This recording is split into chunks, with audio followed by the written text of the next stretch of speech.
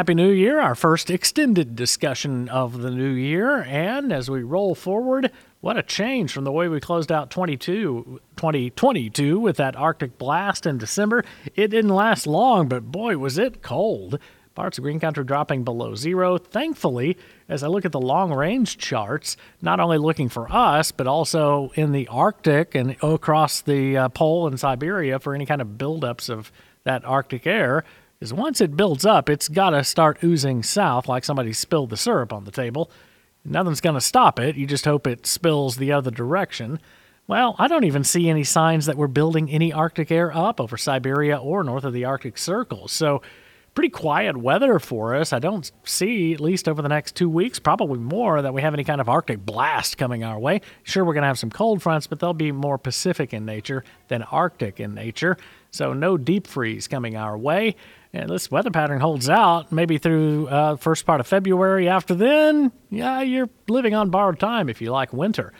As we take a look back at yesterday, 56 and 27 with a high and low. The average is 48 and 28, so we were just a little bit below average on the low, but well above average with the high. We'll be a little cooler today thanks to clouds and a northwest wind. Rainfall's been very meager, 4/100ths of an inch. We're down about 1/3 of an inch already, so we do need more rain. Hopefully we get some toward the end of the upcoming weekend and early in the following week.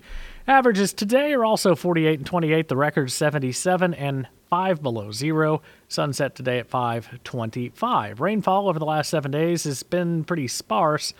17/100ths of an inch, Bixby and Broken Arrow, 2/100ths of an inch downtown Tulsa. There were some stripes, mainly Monday night with some of those heavier storms, severe weather, and the tornadoes that ran from Delaware, Adair, Cherokee, and Muskogee County back into McIntosh and Pittsburgh County. That was a little bit more than an inch. Also in southeastern LaFleur and parts of McCurtain County, we had rainfall amounts of excess of an inch. Our tornadoes Monday night, we had a record because we had 5 in one day, and a small one was just to the east of Afton in parts just southwest of Fairland in Ottawa County. The biggest one in our area was one that was on the ground north of Pryor.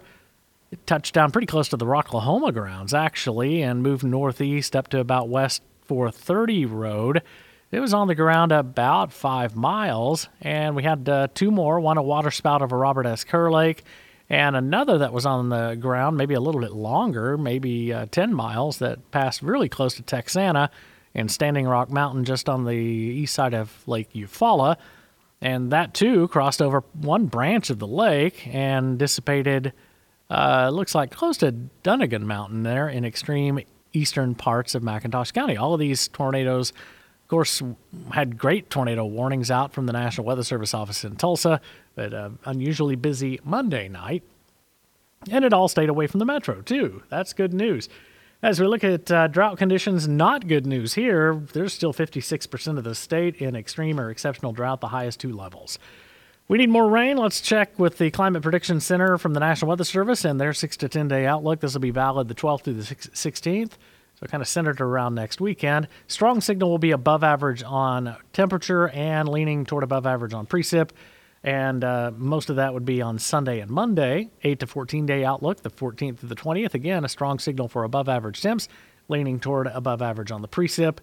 And the seasonal temp outlook for January, February, and March, equal chances above and below average. Again, that fits into the pattern of no big below average Arctic air blasting our way. And precip maybe leaning a little below average, a little stronger signal for that in western parts of Oklahoma.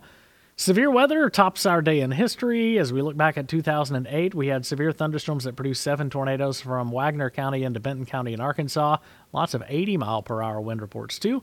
Tomorrow's day in weather history was a more wintry outcome, 11.5 inches in 1920 in Tulsa, and in 1962, heavy snow southeast of Tulsa. Poto picked up 6 inches of snow.